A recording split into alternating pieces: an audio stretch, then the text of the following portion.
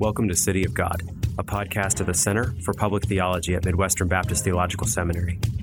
My name is Dr. Owen Strand, and I'll be your host. Join us each week as we engage the city of man with the biblical wisdom of the city of God. Welcome to City of God. Today on the podcast, Dr. Eric Miller. Eric Miller is professor of history and the humanities at Geneva College in Beaver Falls, Pennsylvania. He also directs the honors program at Geneva. He is an acclaimed and well-known historian.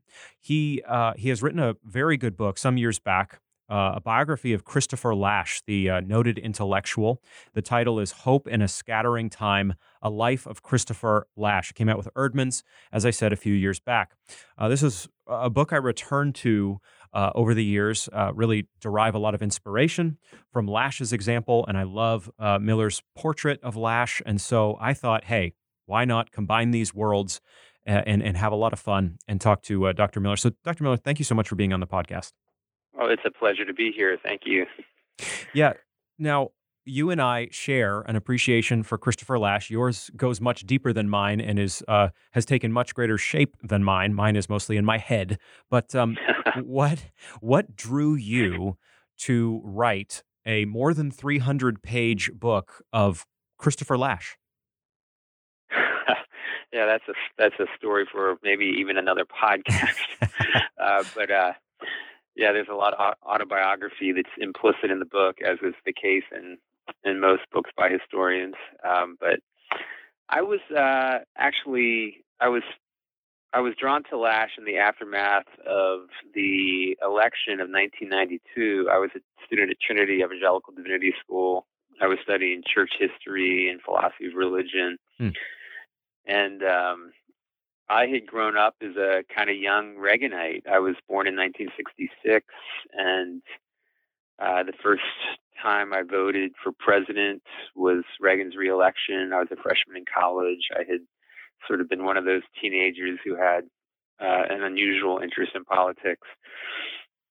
It was kind of the age of family ties and Michael J. Fox and people who are in your audience who are old enough to remember those times. But anyway, it was the Reagan era was the era that I was that I was kind of formed in politically. And in 1992, with the election of Bill Clinton after 4 years of George H.W. Bush, it was like an earthquake. It was the classic political earthquake that realigned, that changed up the power for the first time in 12 years. And it just shook me loose enough to want to rethink some basic ideas about politics and its relationship to culture and the intellectual life. And as I said, I was at Trinity, and I was highly stimulated by all kinds of different thinkers that I was reading and meeting. So I was ripe for somebody who could help me rethink some of the things that I thought perhaps I had understood. And I came across a book by Lasch called The True and Only Heaven, Progress and Its Critics, that had come out in 1991, in which Lasch leads with a chapter in which he talks about the obsolescence of left and right. And in the aftermath of that election, that sounded about right to me, that maybe there was something fundamentally marred with the basic structures of our ideological life, and that there needed to be some fresh ways to approach not just the issues, so to speak, but the world itself, and maybe find other kinds of issues that were being left behind in the classic paradigms, of the right and the left. So I started to read Lasch and found myself curious, not exactly comprehending, but very curious about his politics. But it was actually more the brilliance of his critical sort of style that drew me in. Actually, that he just had this immense learning and brought it to bear with such sharp focus, and he had been very deeply immersed in all different kinds of literature. And so I was just captivated. So I started to read him, and eventually I inquired about studying with him, but it turned out that he was at the time already suffering from cancer. He would die the next year in 1994 at age 61. Wow. So I ended up going to graduate school at the University of Delaware, and I started to talk about Lasch early on there, and somebody said, you got to talk to the historian Guy Alchon. He's a Lasch admirer, and he eventually encouraged me to write a dissertation about it. Wow. So that's the book was a long time in the making, in a sense. I can tell that's a really interesting story and filled with all sorts of things I'd love to double click on. Just for our listeners, Christopher Lasch, last name Lasch, lived from 1932 to 1994, as Eric just mentioned. Longtime professor at the University of Rochester, recruited there by Eugene Genovese, a noted 20th century historian, and became most famous with his book, 1979 book, The Culture of Narcissism. You have an absolutely killer anecdote in the book, in your book, Hope in a Scattering Time, where you talk about how Lasch was in People magazine, a People magazine issue that featured Olivia Newton-John, probably known a little bit more to a different generation than mine or than some listening to this podcast, but a very famous woman, a very famous actress and starlet. And here's Christopher Lasch, a figure who breathed fire against the kind of cultural outlet like People magazine being featured. I really enjoyed that, Eric. Yeah, he had to be pushed into the interview. He refused a lot of interviews in connections with the book, which was a bestseller.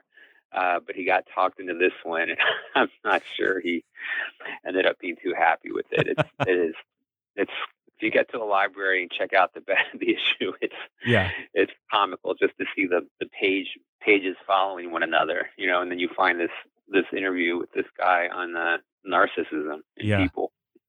In people. Yeah. Which again was, the pre-internet world was everything we associate with the internet in one magazine, basically, at least some of the celebrity type stuff. Yeah. Absolutely. I mean, sometimes life just serves you up irony that is so rich you would think it was fantastic. Somebody created it, but it's true. It's real. Yeah. It happened. It happens. Yeah. Lasch, honestly, I think that anecdote makes a lot of sense for our conversation. There's so many places we could go, but Lasch was an ill-fitting figure throughout his life, not just with the publicity surrounding the culture of narcissism, which, as you said, became this surprise bestseller. How often does really, really thoughtful cultural criticism, which is pretty contramundum in many ways, end up on bestseller lists and in People magazine? But he was an ill-fitting figure for much of his career, as you very nicely chronicle. He's a child of progressivism, Midwestern progressivism, born into a university family, very educated mother and father alike. And yet, in different twists and turns, he finds himself the rest of his life not really fitting anywhere, not really fitting on the academic left exactly. A lot of his writing very much critically engages that side. Also, definitely not fitting neatly into a conservative or Republican paradigm, to say the very least. Why do you think that was the case with Christopher Lasch? What was it about him that made him so ill-fitting in so many respects? Well, I think it was that question that probably made the whole project endlessly interesting to me, because I'm sure I got to the bottom of it, or I think if I got to the bottom, I'm not sure I got to the very bottom of it. I think that he had a sort of moral compass and an anchor that he himself was maybe kind of mystified by in terms of its foundations. Interesting. I think he was born into a world that honored culturally some ideals that they had simply inherited, that were just assumptions that had to do with community, family, sexual ethics, and so on. And even though, as you say, his parents were progressives and eminent progressives, his father was an editorial writer for the Chicago Sun for a time. Actually won a Pulitzer Prize for editorial writing when he moved to St. Louis. His mother was a PhD in philosophy, and he was raised an atheist.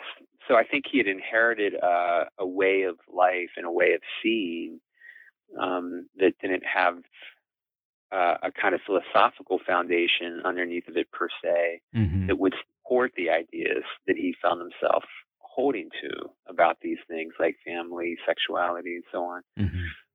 So I think that's part of it.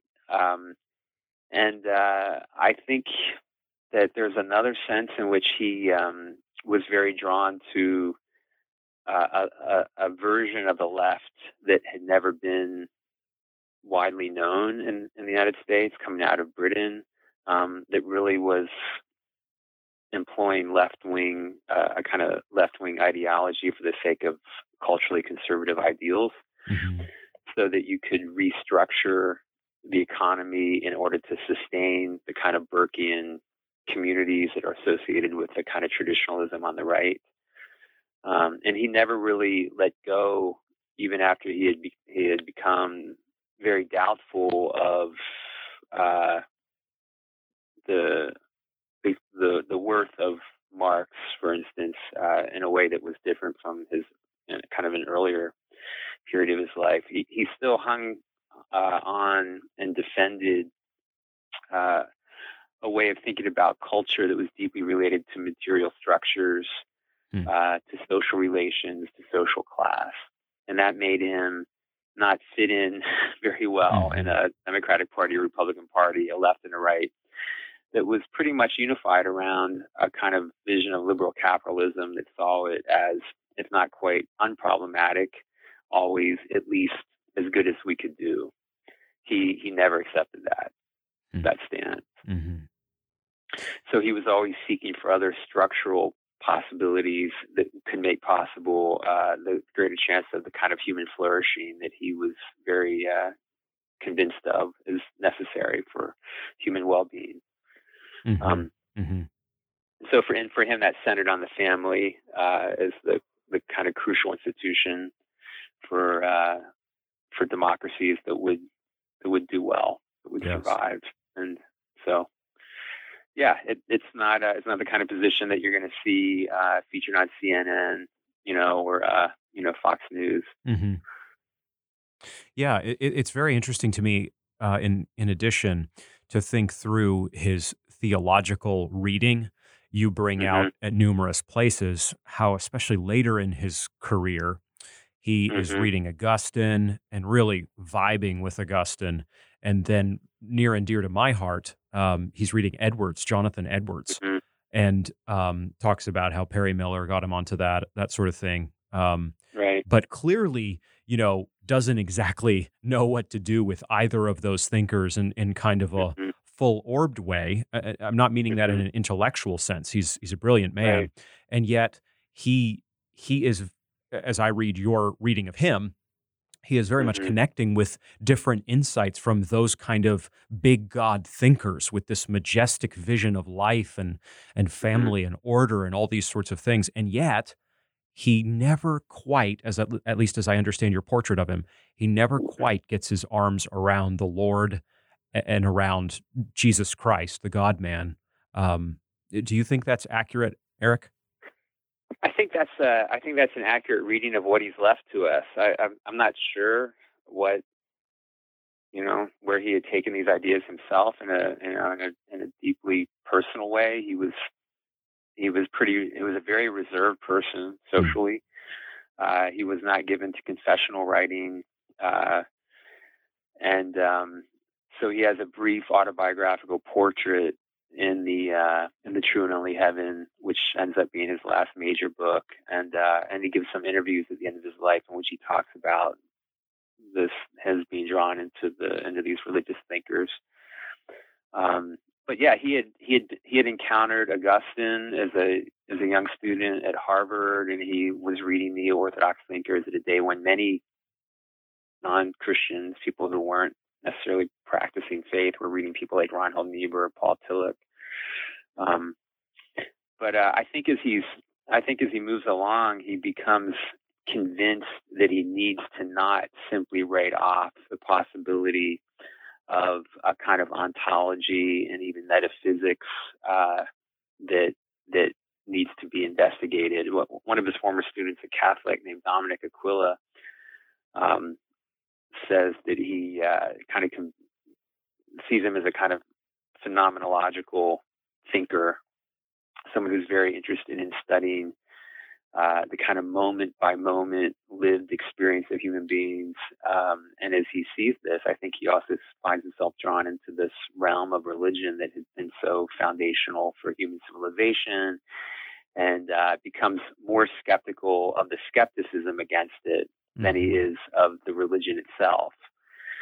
And when he takes that turn, I think he finds himself in the presence of people like Jonathan Edwards, and he finds that a lot of their insights seem to comport with his own sense of things in general and at large, grand, tiny. So he has great admiration for the Puritans. Whether, what his actual personal relationship to these ideas is in terms of the, I think it seems to me that in The True and Only Heaven, there are a couple passages in which he makes it clear that that it's the idea of a personal God that ends up being a kind of stopping point for him, something that he's puzzling over and thinking through, and he's reading people like Emerson and other 19th century thinkers who are going to, kind of move the American Puritan tradition in a different direction. And he finds their thinking on questions of the personhood of God, I think, convincing.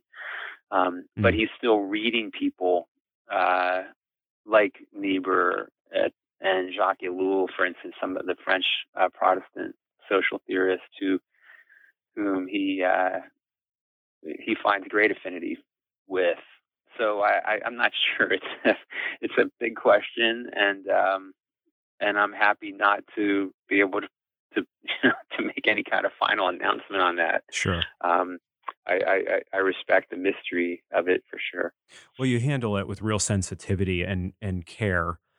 He seems to be a man, as you just talked about in True and Only Heaven and some of his other writings, letters and so on, who, and you have a phrase like this toward the end of your book, sees real value in religion, but not so much in ecclesiastical communities. To your knowledge, I'm quite certain of the answer here, based on your research and my other reading about Lasch. He was not a member of a church, certainly that you know of, correct?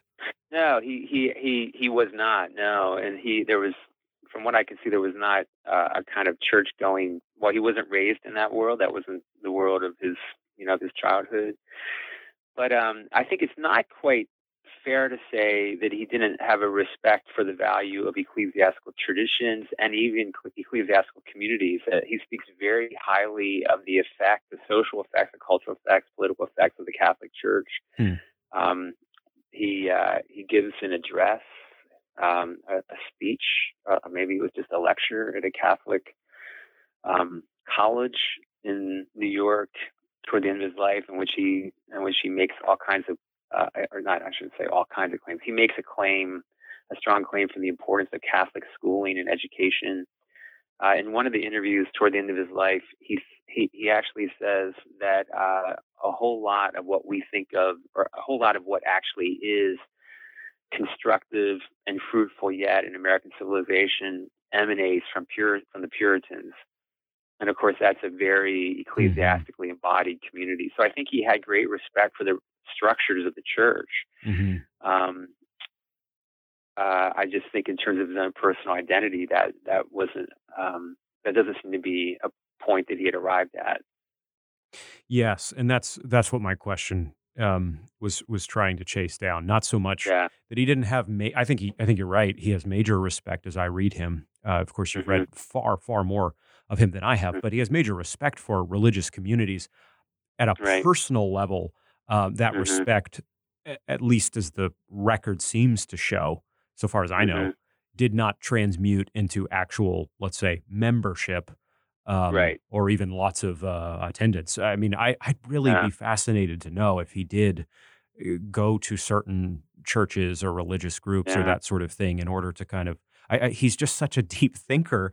I can think of preaching that I think he'd very much enjoy hearing, and I can think of I don't know, high liturgy or something. The rhythms of his mind and his soul Hmm. seem to reflect the kind of interest in those things that a lot of people of his ilk would have. But I think that's true. Yeah. yeah.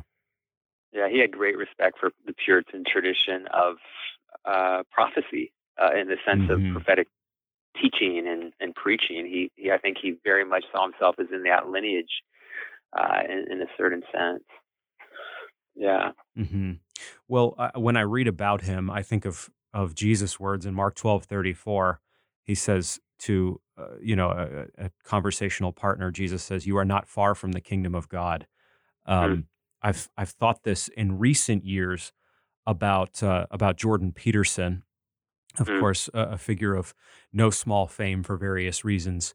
Today, opinions mhm, vary about Peterson's program and different views and that sort of thing, his stances he takes, and yet he's a similar figure in that, in at least this respect, very learned, very gifted, not standing directly within the Christian tradition, and yet, of course, Peterson is Canadian, but so I won't say American, I'll say Western, very Western in that Lasch and now Peterson have that kind of prophetic impulse, a mhm, very kind of prophetic impulse that they bring.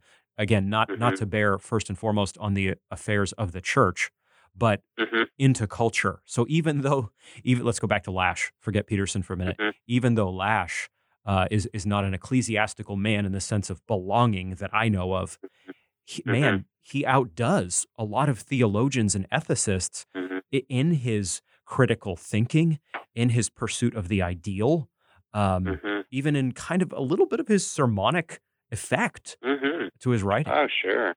Sure, you're right. I mean, the Puritan tradition of the Jeremiad, Hmm. he believed in it.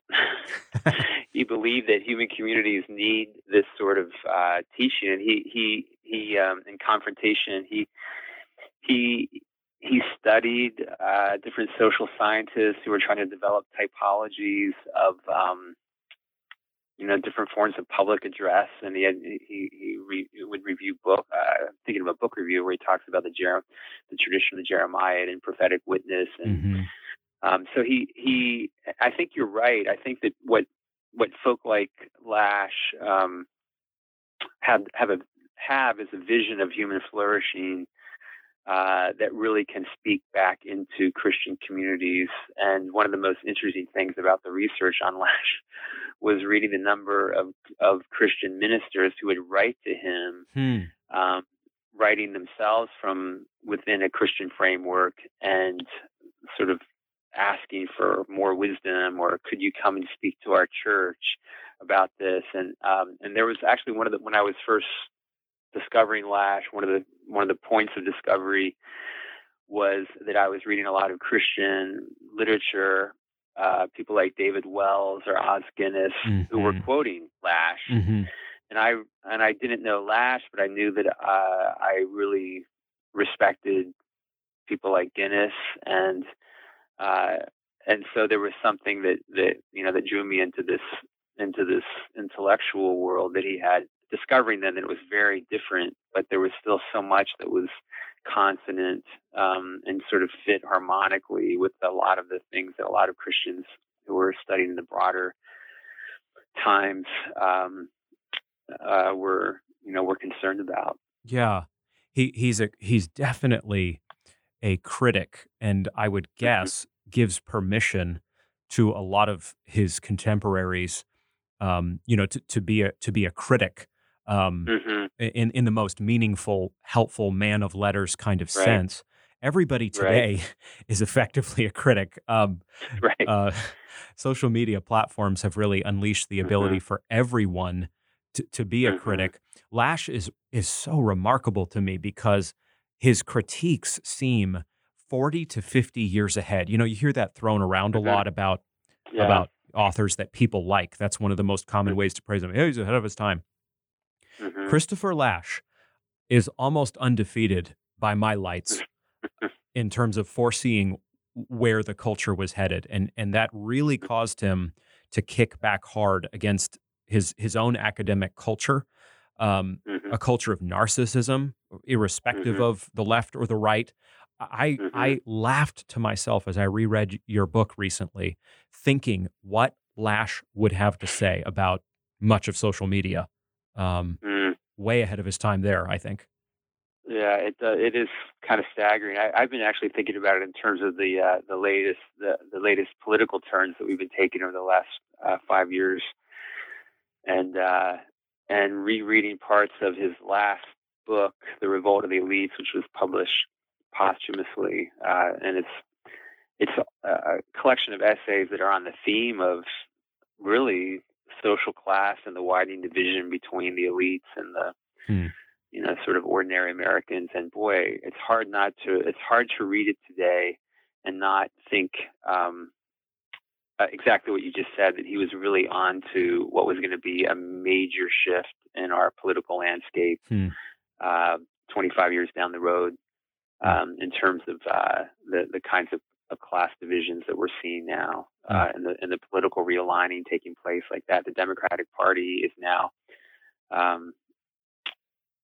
what I think I just heard a political scientist say, that looking at the election results this week, that if your voting precinct is 30 to 35% four-year college degrees, is a Democratic precinct now. Wow. And so the ways in which the classes have been identified with education, these are all concerns that he's taking up by the late 80s, early 90s, and was Yes. prepared to focus on with a major project when his cancer took him. Mm. So and of course the narcissism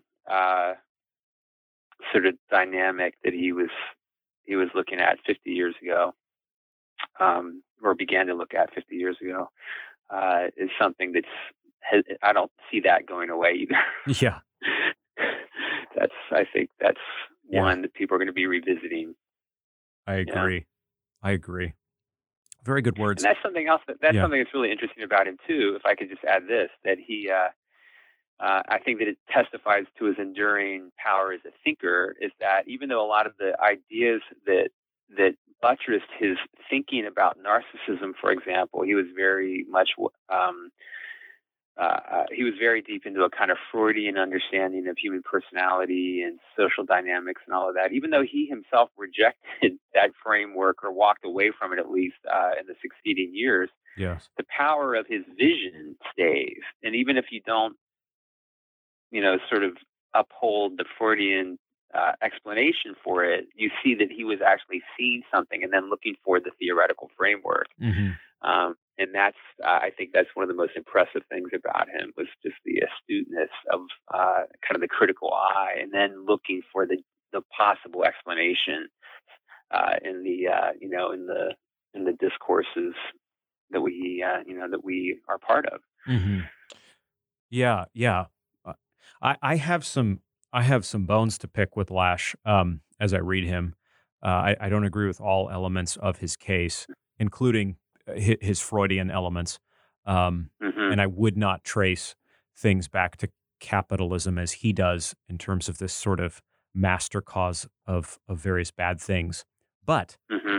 I think he is a figure that a thoughtful Christian, a Christian student, a Christian of any kind, can read and profit from. I think he's one, furthermore, that you can be at almost any position on the political spectrum and read and find yourself Mm-hmm. nodding with him, and that's really Sure. unique. And I think that's true about your book more broadly, Hope in a Scattering Mm. Time.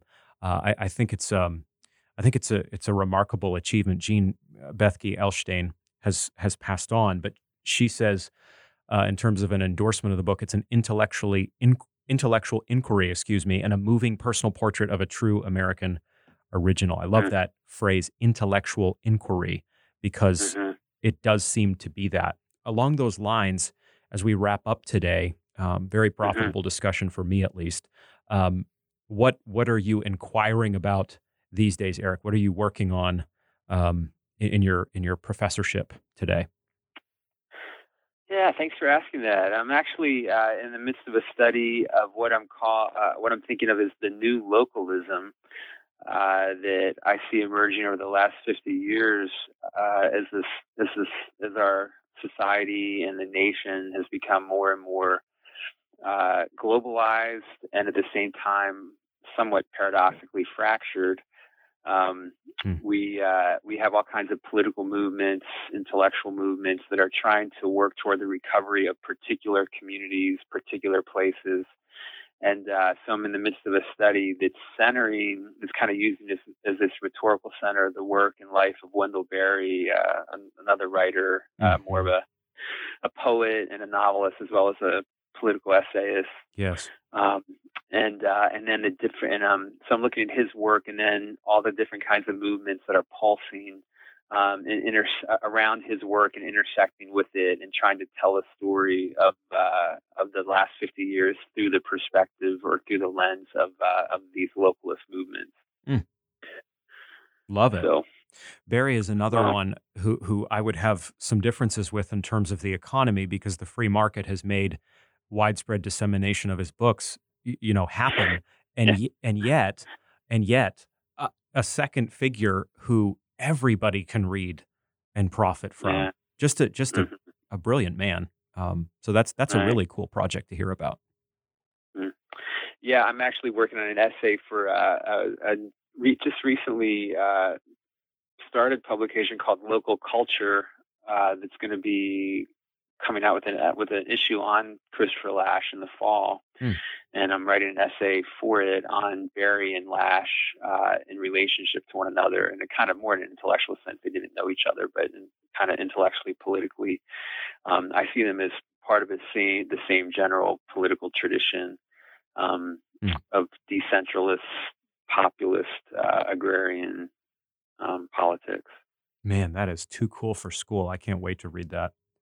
Yeah, well, you got one. I hope it happens. Yeah, you got one reader for sure. No, you'll have many. You need to start with one, right?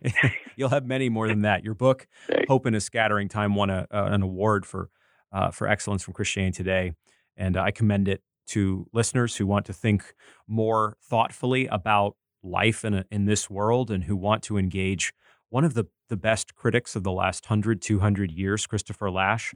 And so I thank you for coming on the podcast today, and I thank you for your intellectual work, Eric, and I hope it only continues, as you were just talking about. Well, it has been a pleasure. Thank you very much. Thank you. Thanks for listening to City of God, a podcast at the Center for Public Theology at Midwestern Baptist Theological Seminary. We're so thankful you stopped by. We encourage you to continue to join the conversation at cpt.mbts.edu, the official website of the center. And we encourage you to follow us on Twitter and Facebook as well. Join us in coming days as we continue the conversation on what it means to be the city of God in the city of man.